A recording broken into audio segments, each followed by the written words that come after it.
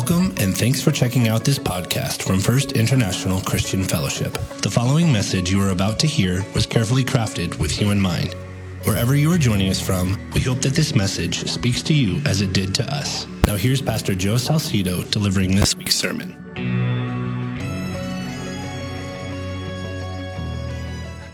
It says here, till death do us part. Death usually is the final stage of us saying bye to our friends, correct?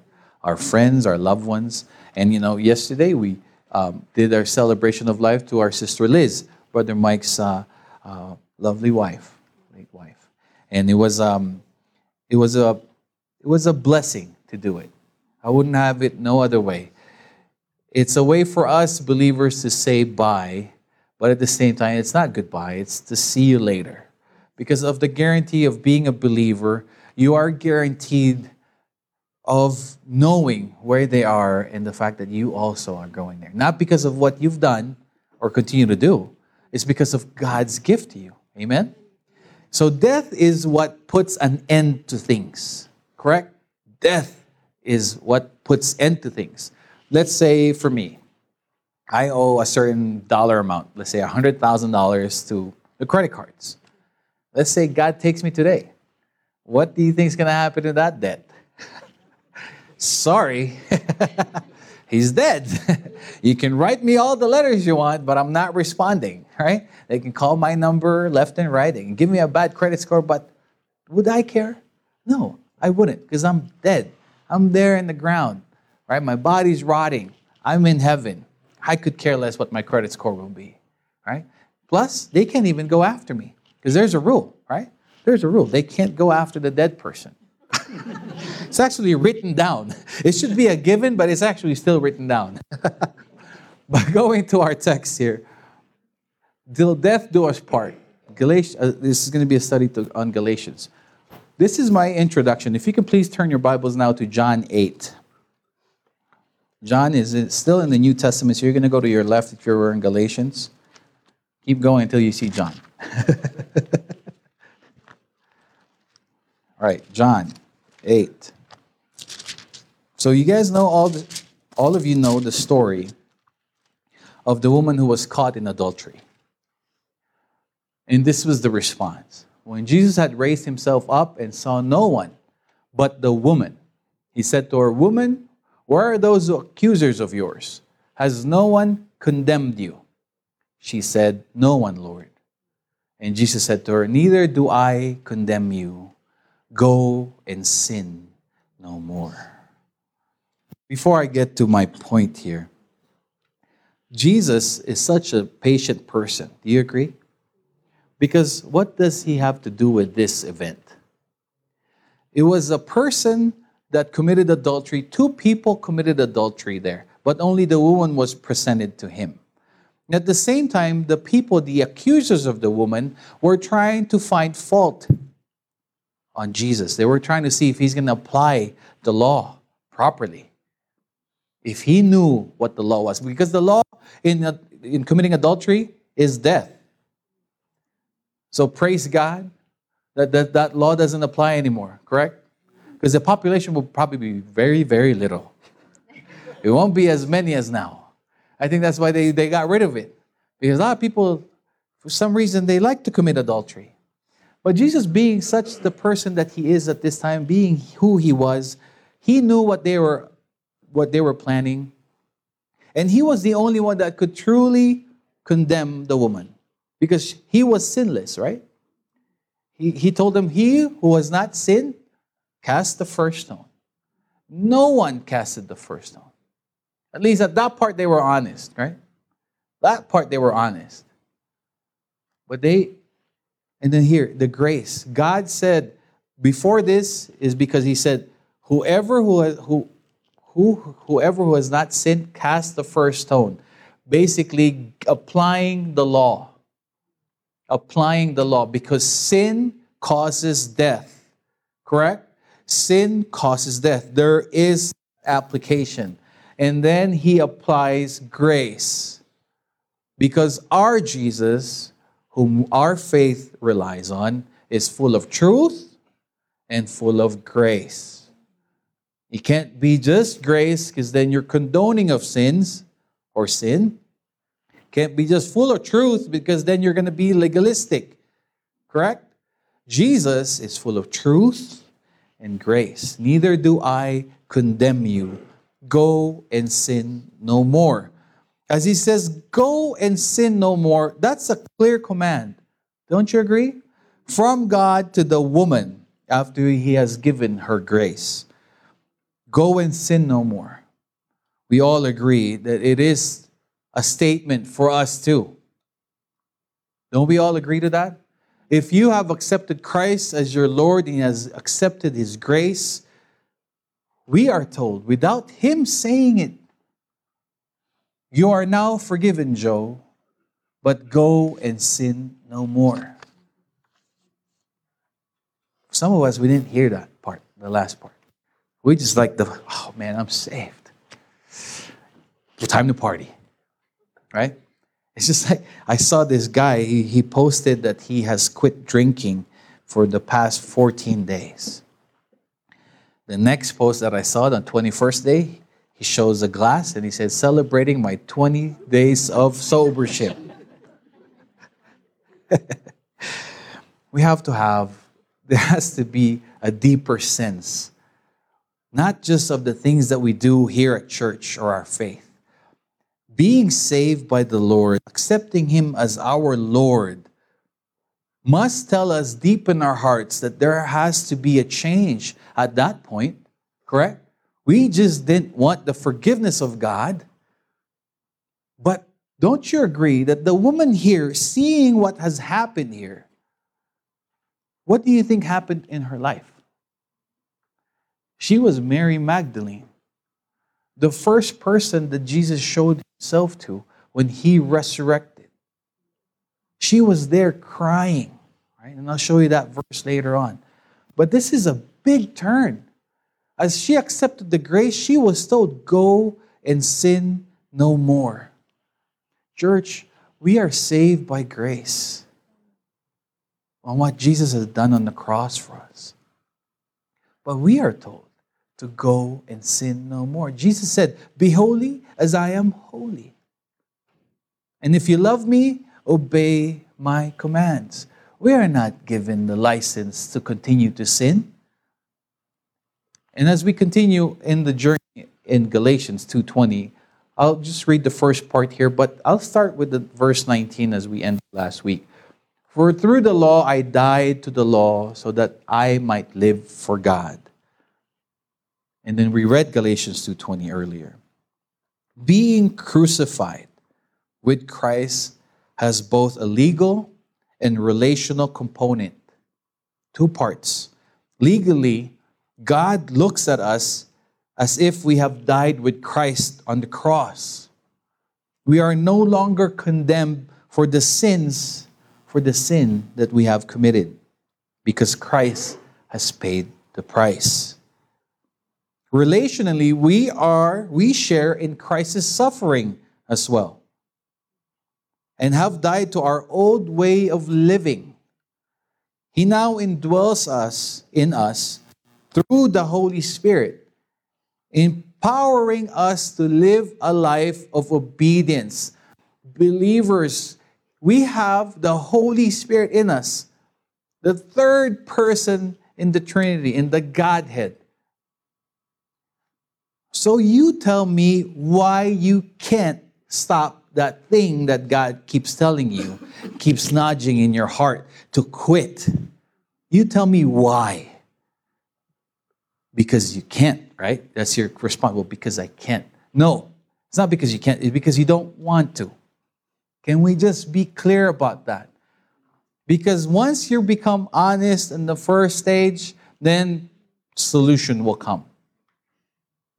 If you admit that that's the problem, then the solution will now follow. But if you keep saying, well, I can't. Well, yeah, of course you can't. But the Holy Spirit in you can. But being right with the Lord, the difference of being a born-again Christian is we become right first. we first become right with the Lord. Pardon comes first. Pardon comes first. Forgiveness comes first before we do anything. In religion, it's the opposite. You do many things first, do, and then the answer is maybe you'll get to heaven. That's religion. But what we have is not religion. What we have is a relationship with the Son of God. We accepted Him as our Lord. We got forgiveness. We got the forgiveness because of the crucifixion that He suffered. But this line is saying that we have been crucified with Him. Paul then distinguished himself from Peter. Remember, this is him sharing to the Galatian church his talk or argument with Peter. Paul then distinguished himself from Peter, comparing what he did with the law and with what Peter did with the law.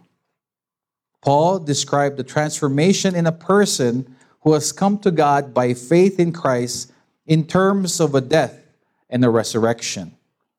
The concept is repeated in both verses 19 and 20. That's why I put 19 there. It's basically saying the same thing. And the reference in both cases is to a believer's union with Christ in His death and resurrection. If we died with Christ on the cross, we also resurrected with Him. Amen? Meaning our old self was crucified. Everything about our old self is dead. Remember, we said, till death do us part. So when that's dead, then you're done with that. And now you're living with Christ, with His resurrected body, with the Holy Spirit that indwells in you.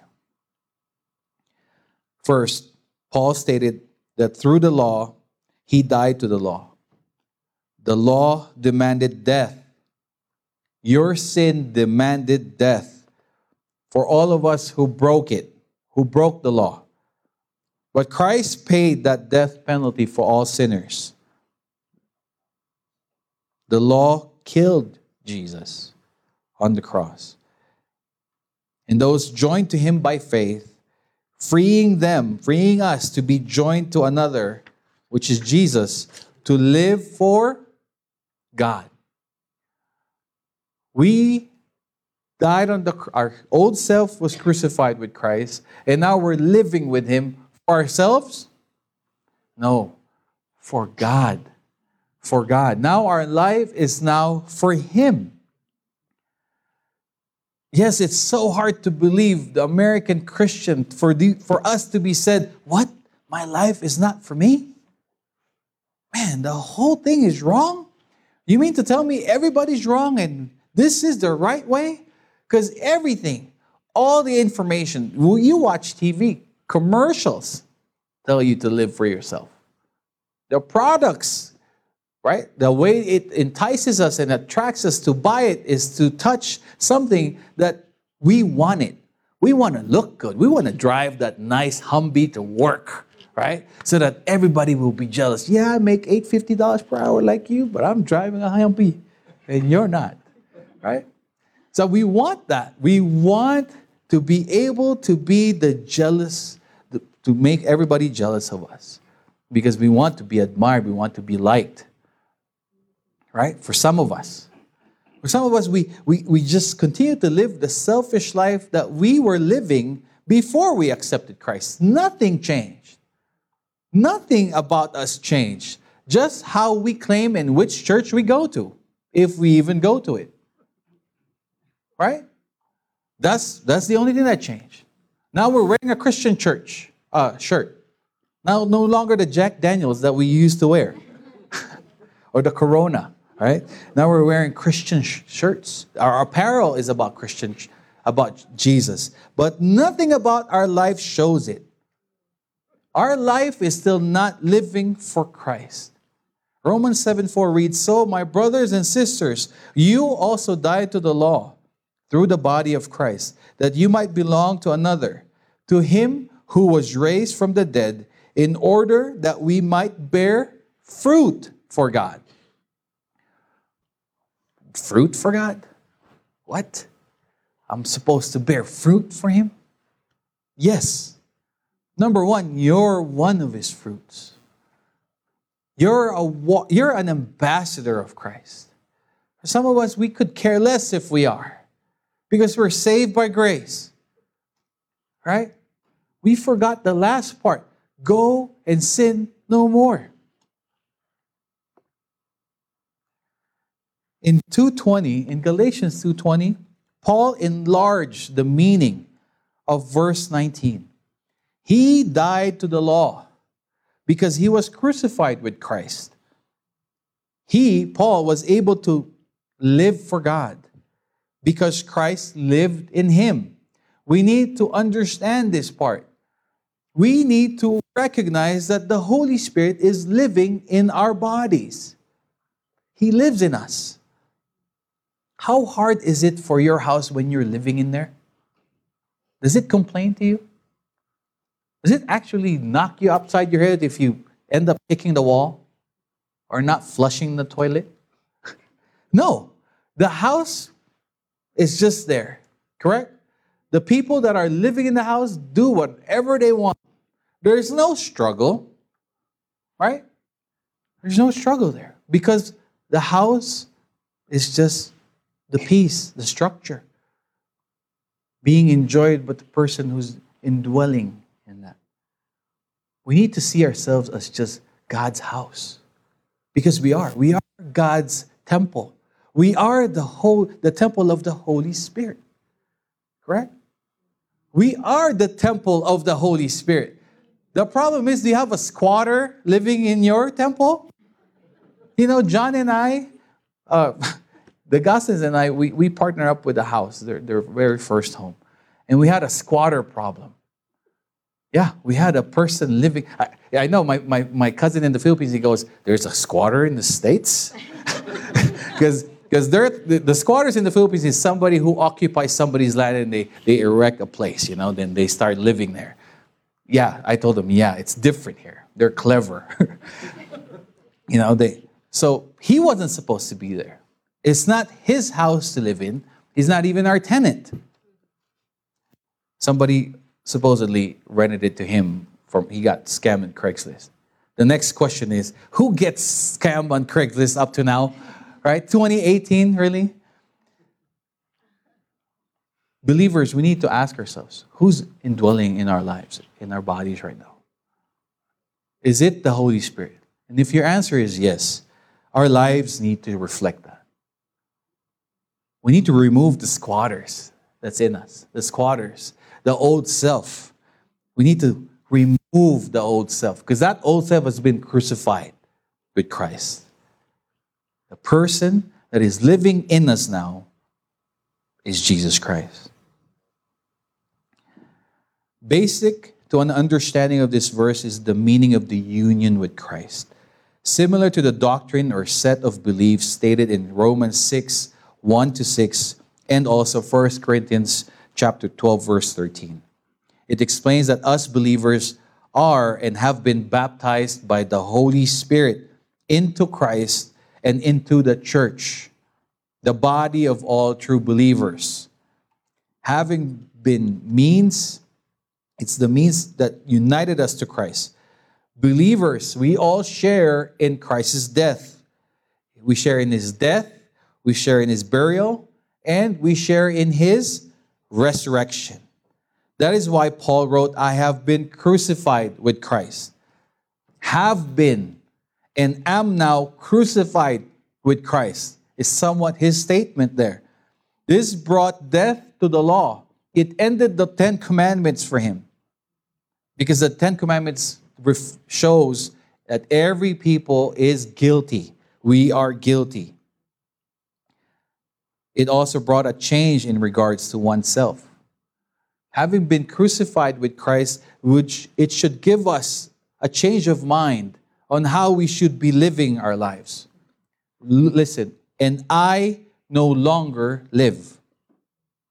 The self-righteous, self-centered Saul died. We should also say that to ourselves. The self-centered, the self-righteous, Joe died. And you could put your name there. And death, right? It breaks us apart. Also, the death with Christ ended Paul's enthronement of himself. He yielded, or he gave his throne, the throne of his life, to another, which is Jesus Christ. For many of us, we haven't done that. We call Jesus our Lord, but it's just something we say.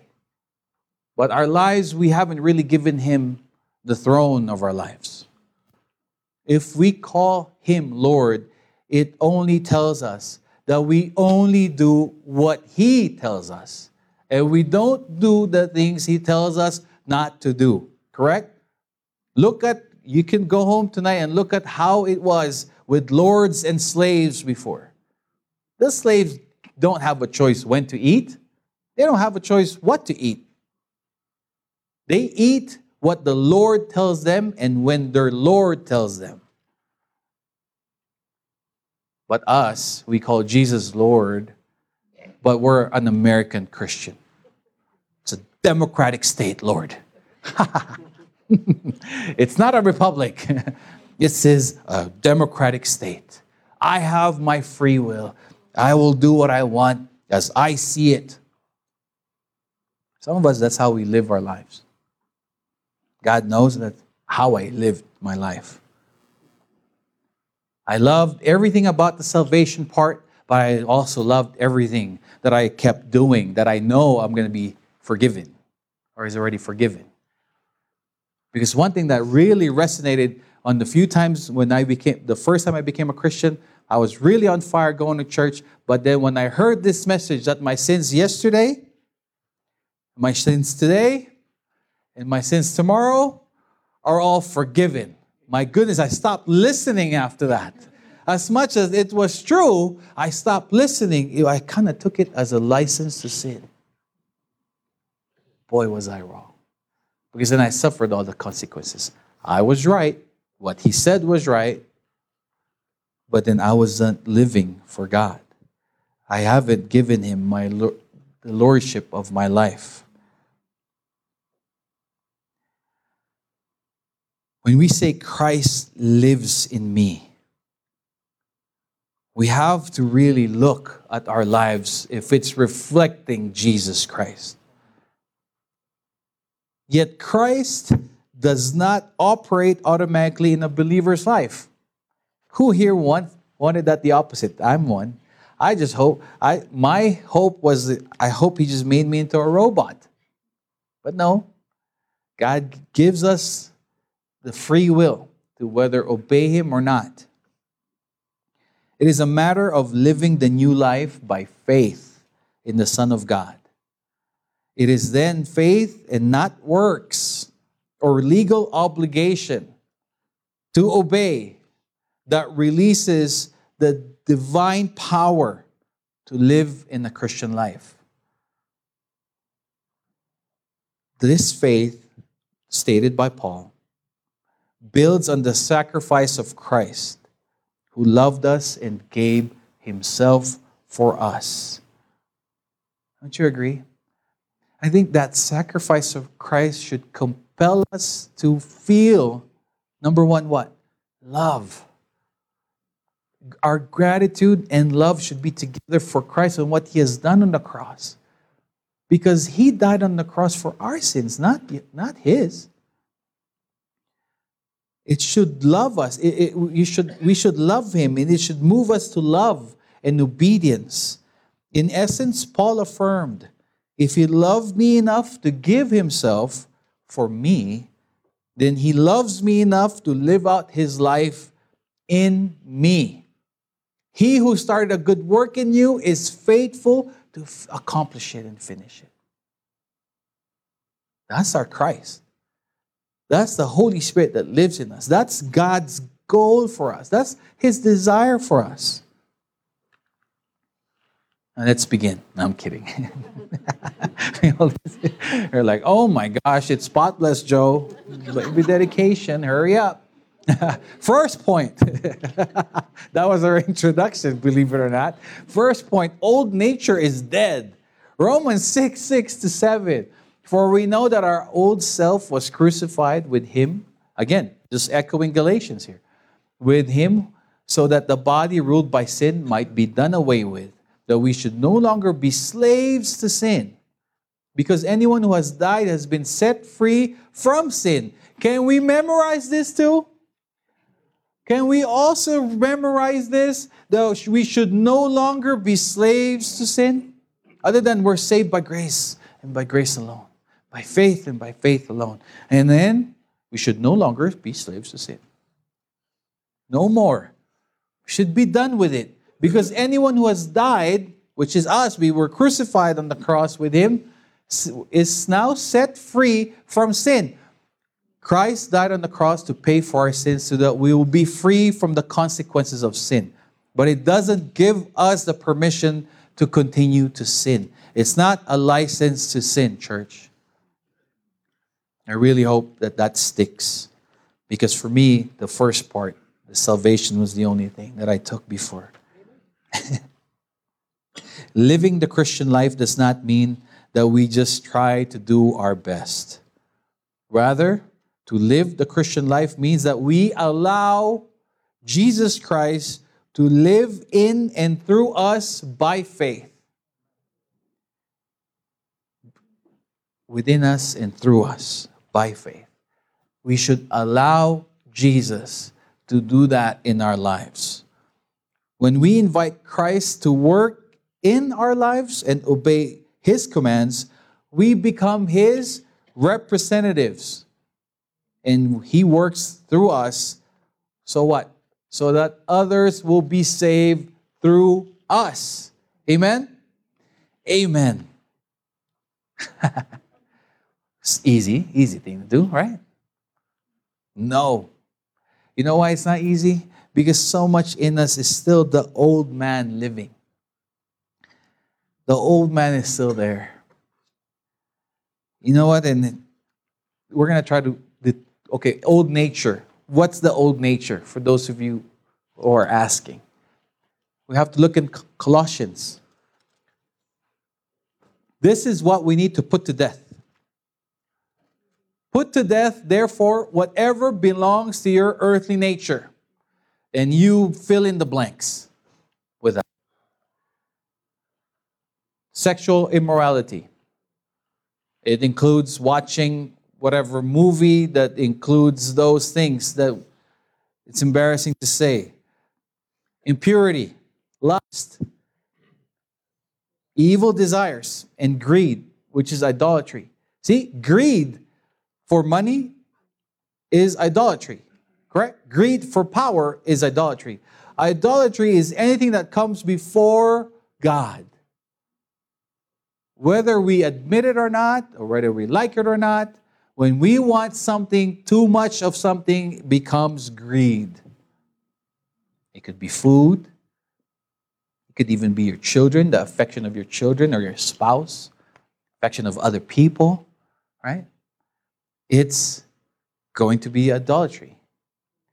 Because of these, the wrath of God is coming. You used to walk in these ways in the life you once lived. See, this is talking to us, right? Unless you were born a believer, you used to walk in these ways. But now you must also rid yourselves of all such things as these. Anger, rage, malice, slander. There, in the Filipino language, chismis. Right there, to translate that. But the difference on verse 8 is, but now you must rid yourselves of. Because these lists right here on verse 8 is what we need to constantly get rid of. Just like our trash at our house, correct?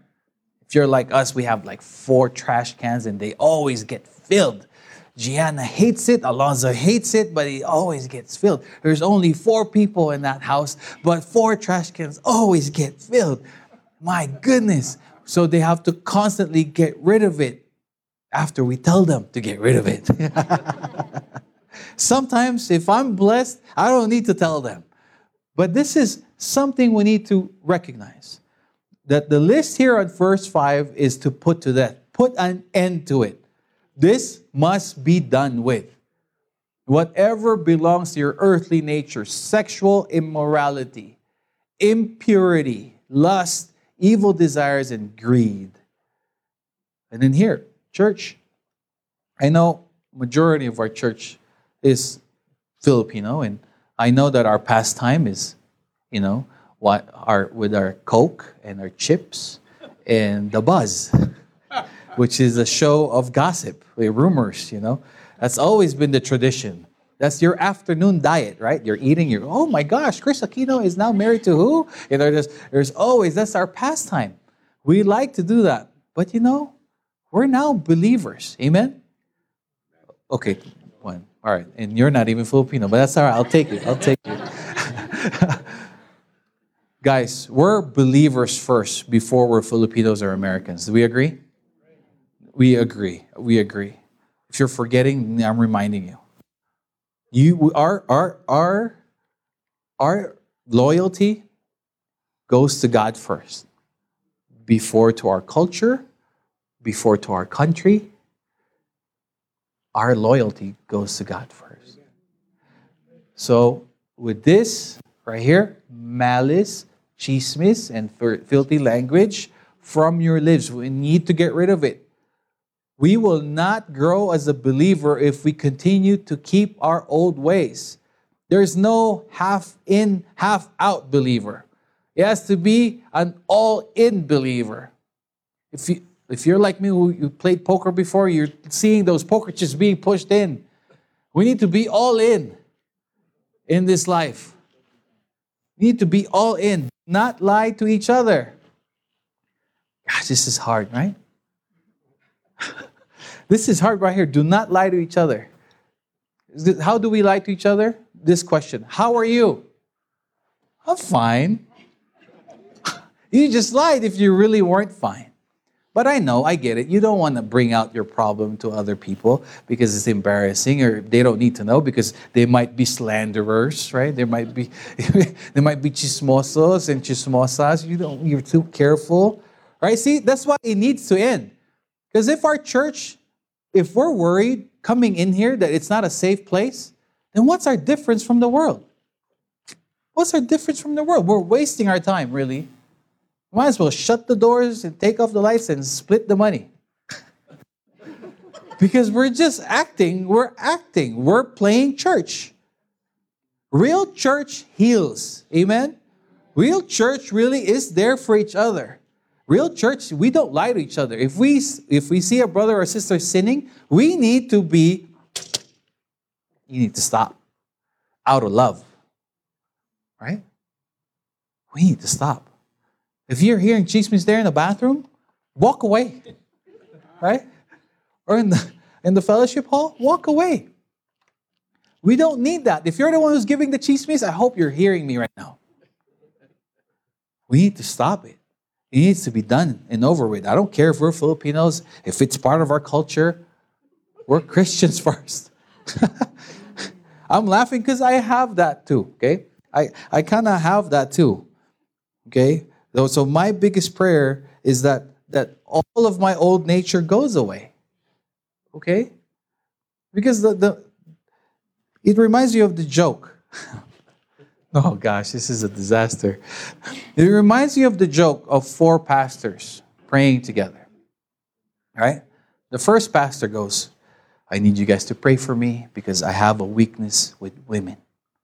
So brothers goes, yes, we'll pray for you. The other guy goes, need you guys to pray for me because I have a struggle with money. When I see that offering plate going up, I kind of want to start some, so please pray for me. They're like, okay, we'll pray for you. And the other guy goes, I have a problem with rage, guys. Please pray for me. When somebody's arguing with me in a business meeting, I kind of they're like, okay, we'll pray for you. And the other guy goes, you guys have to pray for me. Okay, what's your struggle? My struggle is gossiping, and I can't wait to go out of this room. Right? So it's a disaster. If we don't get rid of these things, it's a disaster. We're nothing better. We're not better than the world. We need to be above the world. Amen? Not so we could be self-righteous, but so we could be the salt and light. Because people out there are already being treated that way. At work, at home. So when they come here to a church that claims Jesus and we're the same, even worse, it's horrible, right?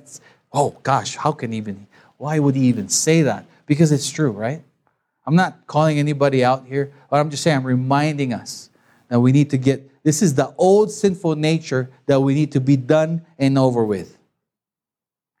All right, let's next.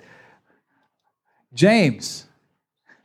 I'm looking at my brother-in-law here. He goes, I know when my pastor, because he goes to a different church, he goes, I know when my pastor's having a rough week. He talks about James. I'm not having a rough week, but here's James, because he makes a point, tempted by our own desire. Second point. This is our second point.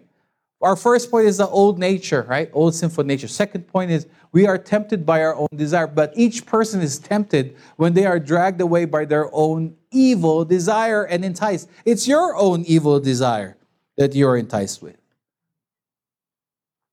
It's not the temptation. It's not that good-looking girl. It's not her fault. It's your fault. Why is it her fault? Oh, because she wasn't supposed to be wearing that at church. Really? I know pervs, and you don't need to do anything so much for them to be perverts. Okay? They're just pervs. They see a toe, they're like, oh my gosh, a toe. Right? So it has nothing to do with that. It's your own evil desire that catches you. It's your fault. It's not their fault. It says here, then after desire has conceived, it gives birth to sin, and sin, when it is full grown, gives birth to death. Don't be deceived, my brothers and sisters, because that's what's going on. We're being deceived. If we're being told that, it's a medical condition. It's a medical it's your cultural background. It's okay. We're Pinoys. We're okay to chismis. No, right? No, it's not. It's not. We have to be done and over with that. We are being deceived if we think that it's everybody else's fault and not ours. Temptation is inevitable. No one escapes it. Not even Christ. Christ was tempted. Hebrews 4:15. For we do not have a high priest who is unable to empathize with our weaknesses, but we have one who has been tempted in every way, just as we are, yet he did not sin. Because temptation itself is not a sin. Unless believers acknowledge this truth, we set ourselves up for failure. Do you agree? If you don't agree, I hope that you're opening your ears to us right now. And I want to show you what is shown here. There's 4 steps. There are 4 steps here that we can see. Yielding to temptation is sin. Temptation itself is not a sin. Temptation is also not just a single event, but a process that involves 4 stages, as this passage shows us. First, enticement, or attraction, or sweetness. If somebody tells you, oh, Richard, you look so good today. And it's not Jeannie. And you're like, man, Jeannie hasn't called me cute for a while. That sweetness is an enticement, okay? Sweetness, fascination, or seduction. That's the first stage. Number 2, entrapment, deception. Entrapment is also synonymous to deception or allurement, or it's a trick. It's a lure. It's like a quicksand. You know what a quicksand is? All right, I hope you don't know it, but I watch movies and I know what a quicksand is. Indiana Jones, you can go there. You go in a quicksand and you can't move. That's it. When you go in the quicksand, you can't move. That's what entrapment is. Third, endorsement. An endorsement is an approval. All of a sudden, after you were enticed with the sweetness of this girl, you were enticed, and then now you were tricked to believe it that you're really cute, but you really weren't, because your wife's a Christian and she can't lie. I'm kidding. So now you got trapped in that lie, and now you're endorsing it. Now you're approving it inside. You're like, yeah, she's right. I am cute, and I think I'll go to lunch with her. So now you're approving it, you're endorsing it. You're giving yourself a permission to that sin, to that lie. You're giving the green light to it, okay? And now, fourth, now you're going to be enslaved.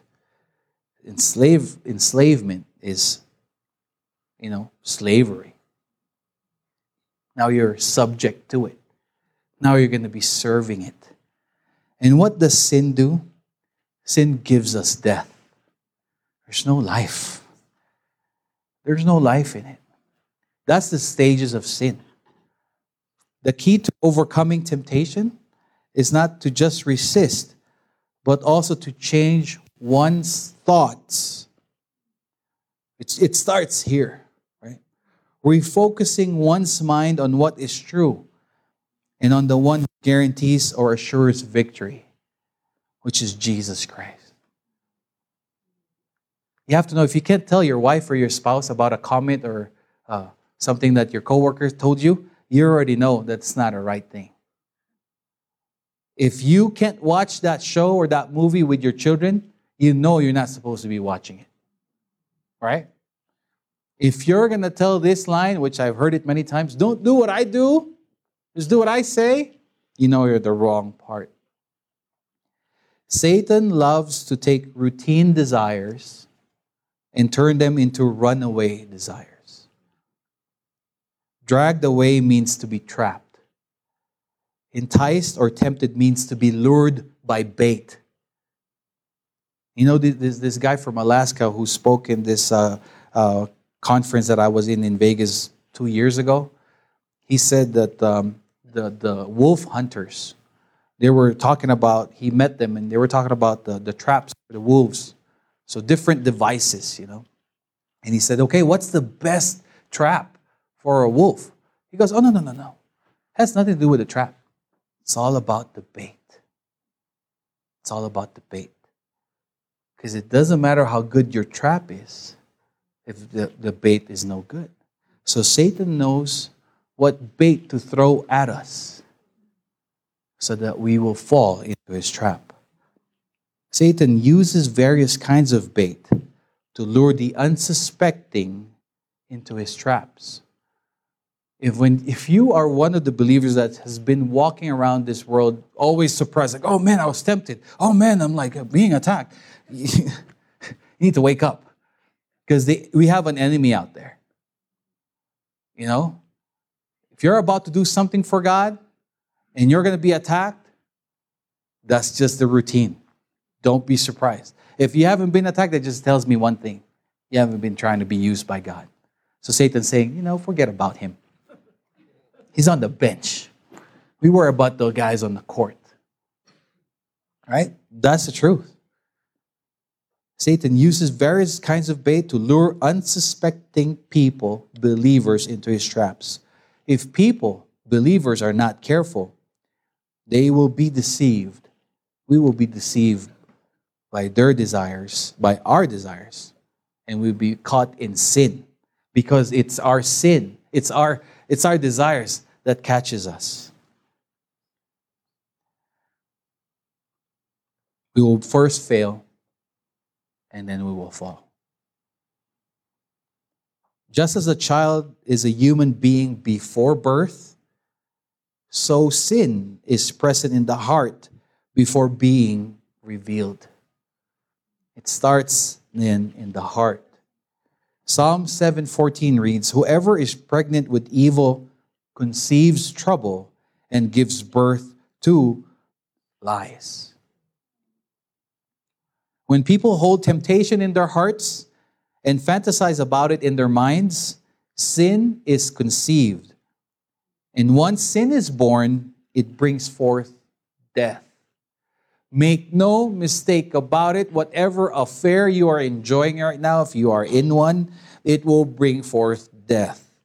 Whatever sin that you're enjoying now, whatever drug it is that you're taking, and you think it's making you feel better, it's going to bring forth death. Whatever it is that you think that you're buying to Satan's lie, it will bring you death. In Tagalog, pinapadama ka lang. Yan. He's just playing you. He's just playing you. Don't be deceived. Do not be misled.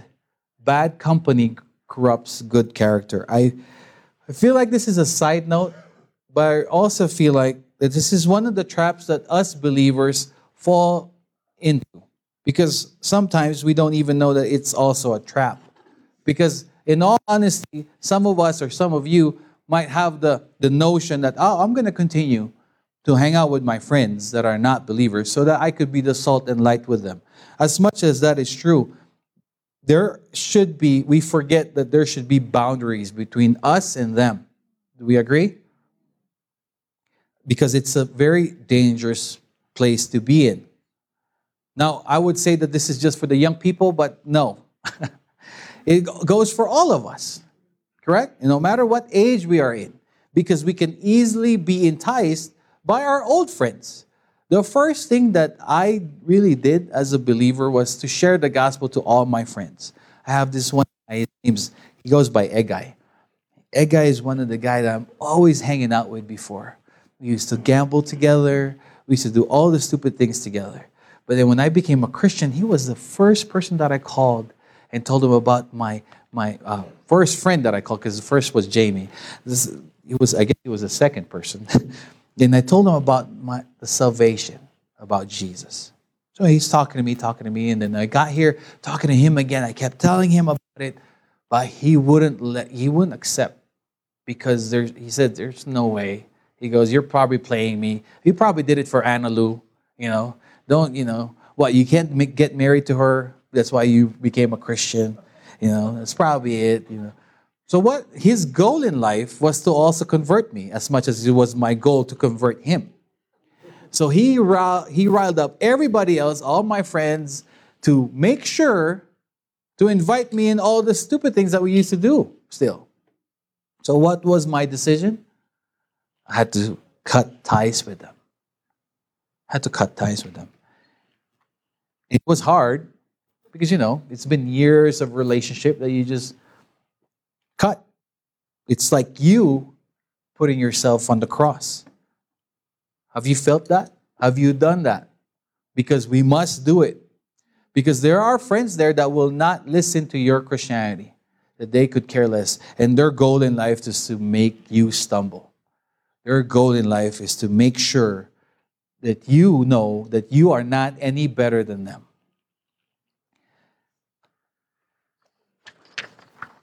I'm going to continue. I'm being very unpopular right now, I think. First, still on our second point, God knows and He is faithful. We have to know this about our God. Yes, we've been crucified with Christ. We are now living with Him. But He knows better for us. And when it comes to temptations, we are tempted by our own desires. But listen to this. No temptation has overtaken you except what is common to mankind. And God is faithful. He will not let you be tempted beyond what you can bear. Now, the saying that God will not give you what you can't bear is wrong. When it comes to trials, the trials in our lives, God will most of the time give us something that we cannot bear, so that what? So that we will fall on our knees and finally surrender to Him. But when it comes to temptation, He will not give us beyond what we can bear. Amen? So for us, we have that opposite. Unfortunately, some Christians believe the wrong one. Oh, I'm going through this right now with my wife, but I know God won't give me what I can't bear. No, silly. That's on the temptation part. When it comes to temptation, you're like, I really can't handle this, man. I can't handle this anymore, Pastor Joe. My wife's giving me crap at home. Now this girl, she finds me cute and she's so understanding. She listens to me. She laughs at my joke. You're like, right? If you believe something that's wrong, if you believe in something wrong, then everything is going to follow. Do we agree? Amen. Yeah. Some of us are silly Christians. It's not silly, right? The pepper. It's silly Christians, right? Silly Christians. God will give us a way out, and He will also provide a way out so that you can endure it. How many of us, don't raise your hand, but do you remember those times that you faced a temptation and God gave you a way out? You remember? Right? You're on your way to that girl to see him or to see her for lunch, and you know it's been brewing in your heart. You're like, yeah, it's about time. I'm giving up with my marriage, but I'm gonna make sure that I have a replacement before I do it, because I can't handle being alone. So you go to your car, you come out, flat tire.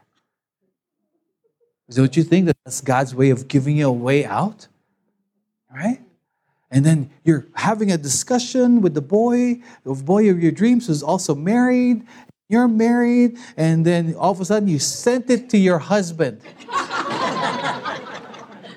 Don't you think that that's God's way of giving you a way out? And then your husband's like, what's this? Did you do something wrong? Why are you being so sweet to me? And by the way, who's Roger? Right? That just goes to show you your husband really doesn't listen to you because he doesn't even get the gist, right? But anyway, that's God's way of providing a way out. Don't you agree? Yes, you should say amen. I'm giving you stupid things, but this is true. There are many times that I know of people who are believers who have told me, I was on my way, and then I saw my car was flat, and I knew it was God who made that flat tire for me. I was sending this message to this girl. All of a sudden, it went to my wife, to my biggest surprise. Right? That's God's way. And you know what? You could face your wife's discipline, which I couldn't blame her, and good for you. Hopefully you learn your lesson, but that's God's way of giving you a way out for something that would truly harm you and your family. Amen? No believer of Christ can use the excuse that a temptation is unique to him or her. Even Jesus was tempted.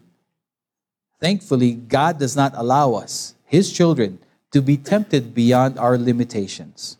Unfortunately, people sometimes grow so captivated or fascinated, even in love with the sin or the thought of that sin, that we become blind and we can't see the exit signs or the escape route that God is providing for us. Third point. The question. The third point is a question. Are we living for Christ? This is the second part of Galatians 2:20. The life I now live in the body, I live by faith in the Son of God who loved me and gave Himself for me. The life I now live in the body, that's for the believers that accepted Christ, right?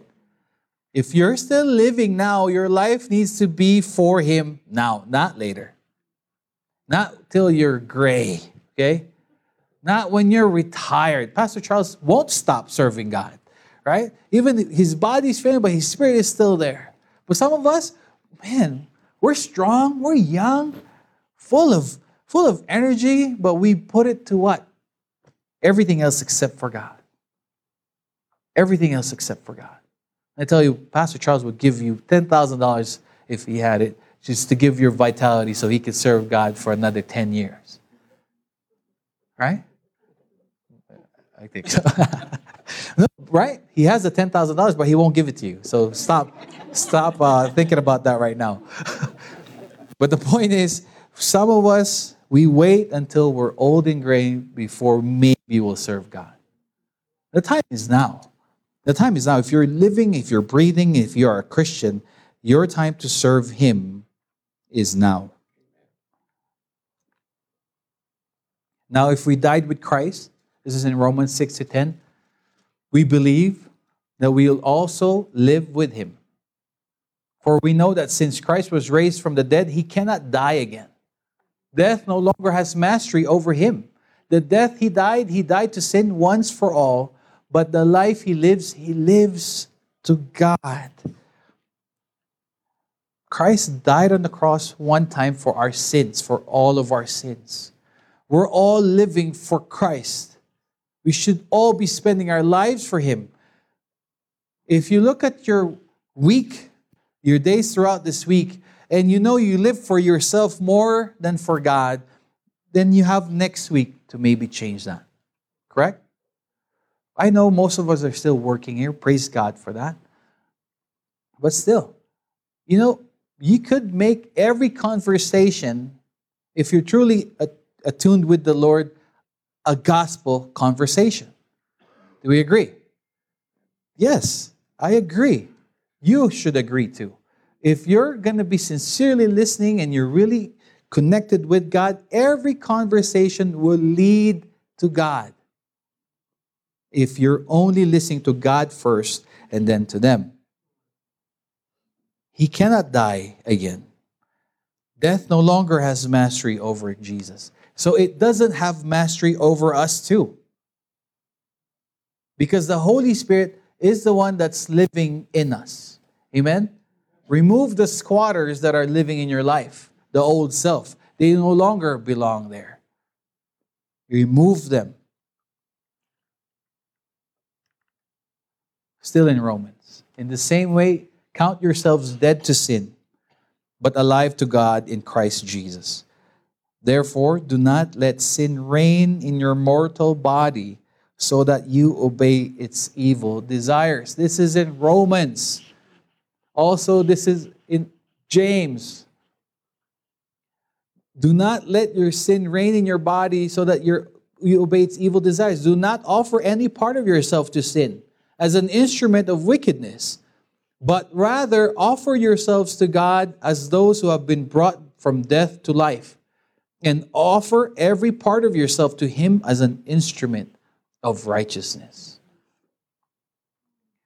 I don't know how you can even, if that even needs explaining, because it'll just be a waste of time, really. I've been talking for 2 hours now. No, kidding, 45. But, right, it's so simple. It's plainly said, but our lives seem to be always concerned about pleasing ourselves first. And sometimes what we want is always against what God wants for us. We offer ourselves to sin more than we offer it to God for the works of righteousness. And then yet we call Jesus as our Lord. We profess to everybody that we're Christians. It shows in our status in all our social media platforms. It's on our plate number, but our lives do not reflect Christ. Our lives does not reflect the resurrected Christ. And if I am hitting a nerve right now, and it's not me to make you feel like that I'm better than you, but rather this is us reminding each other that us being believers of Christ, we are held up in a higher standard by our Lord.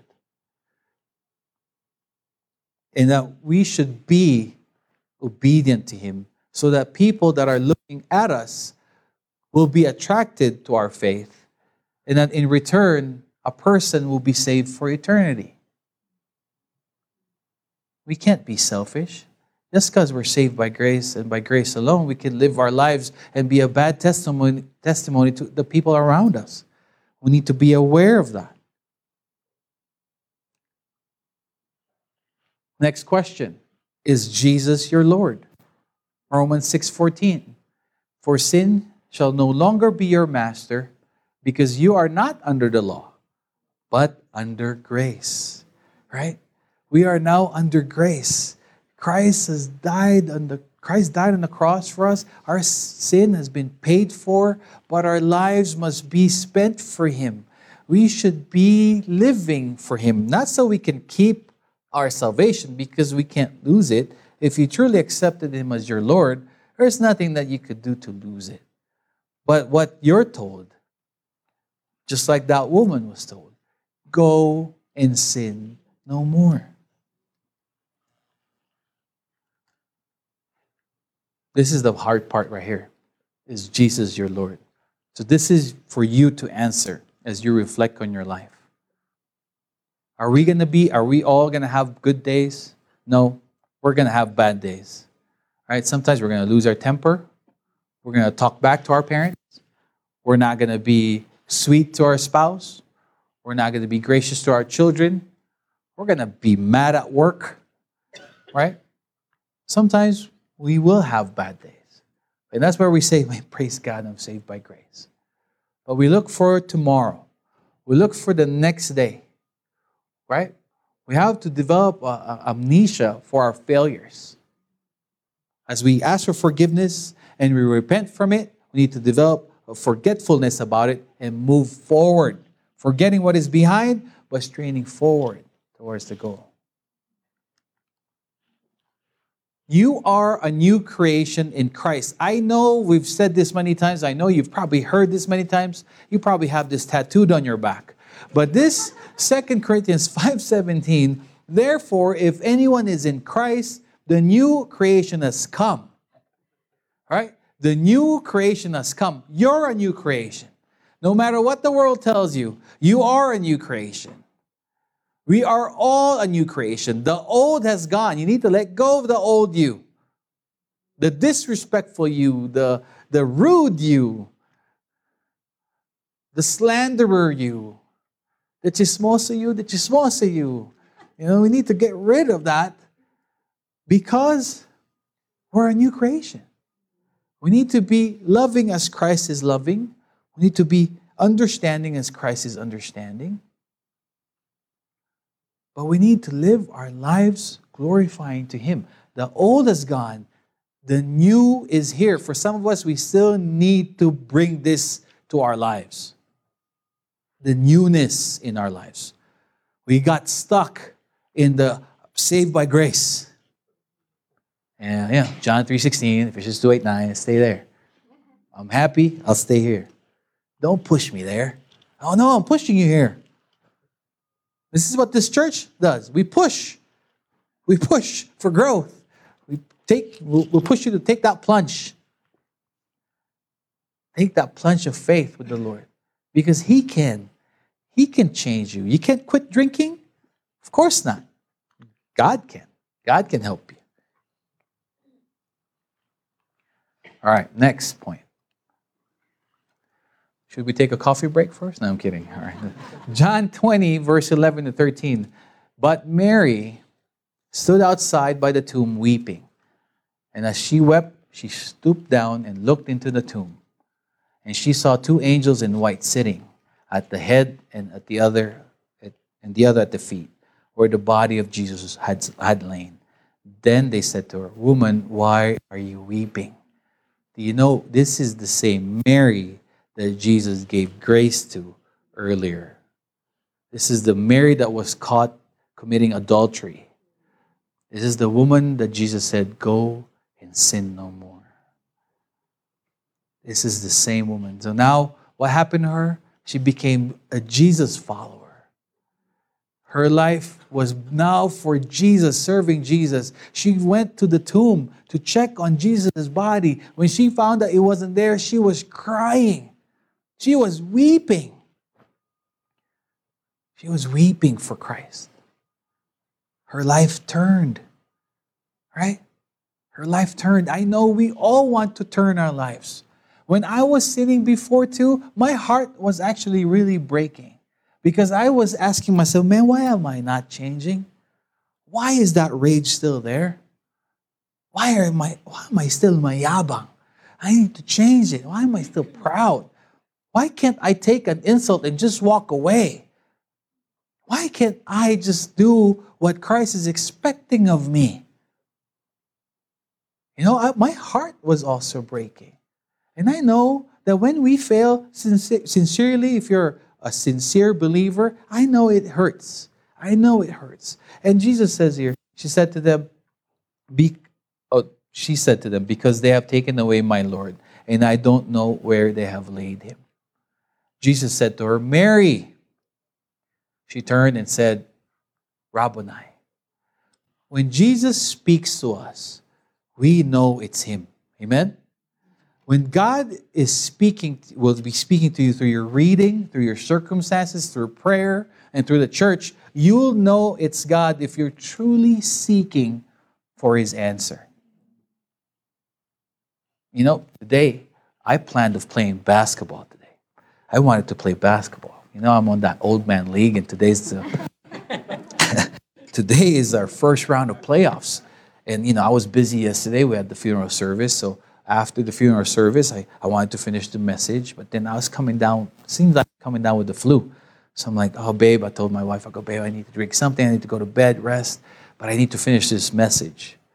I didn't tell her because I want to play basketball tomorrow morning. I didn't say. So, but God knew. So I woke up with the stiff neck and the big migraine this morning. I'm like, this is God telling me not to play. So I said, all right, I'm not going to play, Lord. I'm yours. My life is yours. My life is yours. I live for you. That's me and the Lord's conversation.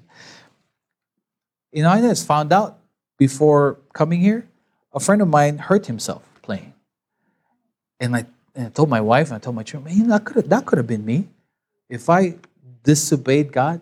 So now where is it in the Bible that thou shalt not play basketball on Sunday? It's not there. Right? Thou shalt not play basketball if you're a pastor. It's not there. It's not there. Right? It's not there. But for me in the Lord, I know when He talks to me about a certain thing, my best response is to agree with Him. And the point there is, Mary Magdalene came and told the disciples that she had seen the Lord and that He had spoken these things to her. Believers, God speaks to all of us. It's just that we're not all listening. God's speaking to you too. You're just not listening. He speaks to all of us all the time. We just choose not to listen to Him. Christ is in you. There's another Mary. There's another Mary that God worked with. Right? We are all modern day Marys. Mary, the Virgin Mary. Right? Even more so when He was a fetus in her, but He is a force in us. He will do what we cannot do. Imagine $1 million being deposited in your checking account. To any observer, you look the same, except for the goofy smile. But are you the same? No, you're that person now with $1 million. But now, look at yourself, and you have to know that God is in you. You have 1 million resources that you've never had before. You can't stop drinking? Christ can, because He lives in you. You can't stop worrying? Christ can, because He lives within you. You can't forgive the jerk. You can't forgive the past. Or you can't forsake or abandon your bad habits. Christ can, because He lives within you. Paul knew this. In Colossians chapter 1, verse 29, to this end I also labor, striving according to His working, which works in me mightily. Like Mary, you and I are indwelt by Christ. You find that hard to believe? How much more Mary? Mary was like a teenager when that happened to her. The line beneath her picture in the high school annual aspires to be the mother of God. No, she didn't know, right? She didn't aspire for that. No one was more surprised by this miracle than she was. And no one was more passive than she was. God did everything. Mary didn't volunteer to help. What did she have to offer? Advice? From my perspective, a heavenly choir would add a nice touch. Yeah, right. She offered no assistance. And she offered no resistance. She could have. Who am I to have God in my womb? I'm not good enough. She could have said, or I've got other plans. I don't want to marry Joseph. I don't have time for God in my life. Later, Lord, when I'm 65. Later, Lord, when I'm retired and sitting at the beach. But Mary didn't say such words. Instead, she said, behold the maidservant of the Lord. Let it be to me according to your word. Luke 1:38. If Mary is our measure, God seems less interested in talent and most interested in trust. So the question is, do you trust Him? And He can make you the believer that He desires you to be. Unlike her, we tend to assist God, assuming our part is as important as His. Or we resist, thinking we are too bad or too busy. Because that's our trend, right?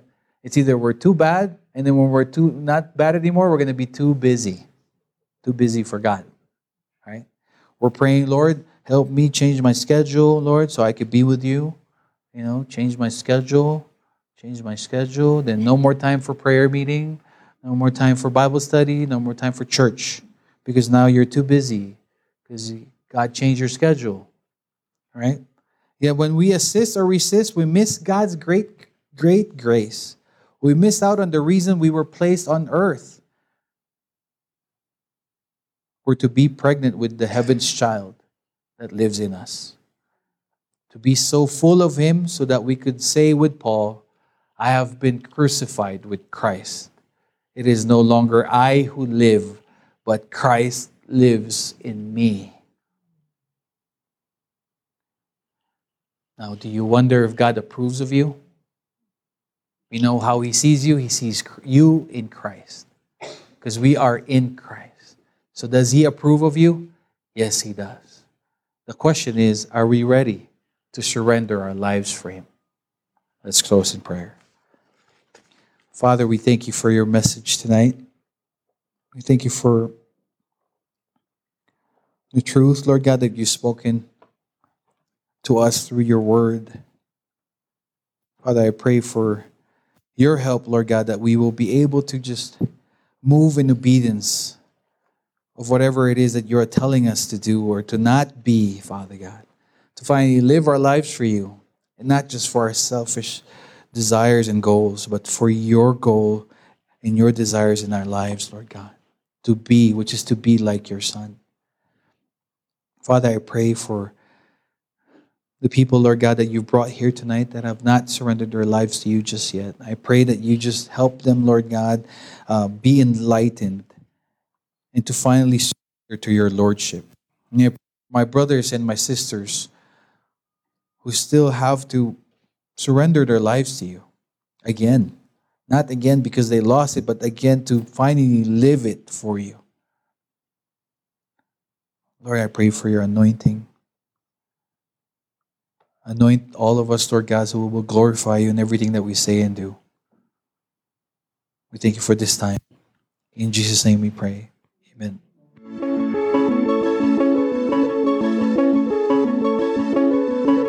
That's the end of today's message. If you enjoy listening to this podcast and want to support our mission of reaching others, help grow our ministry by visiting ficfreno.com/give. To get the latest updates from our channel, hit the subscribe button. Visit our Facebook page by clicking the link below to let us know how God is moving in your life.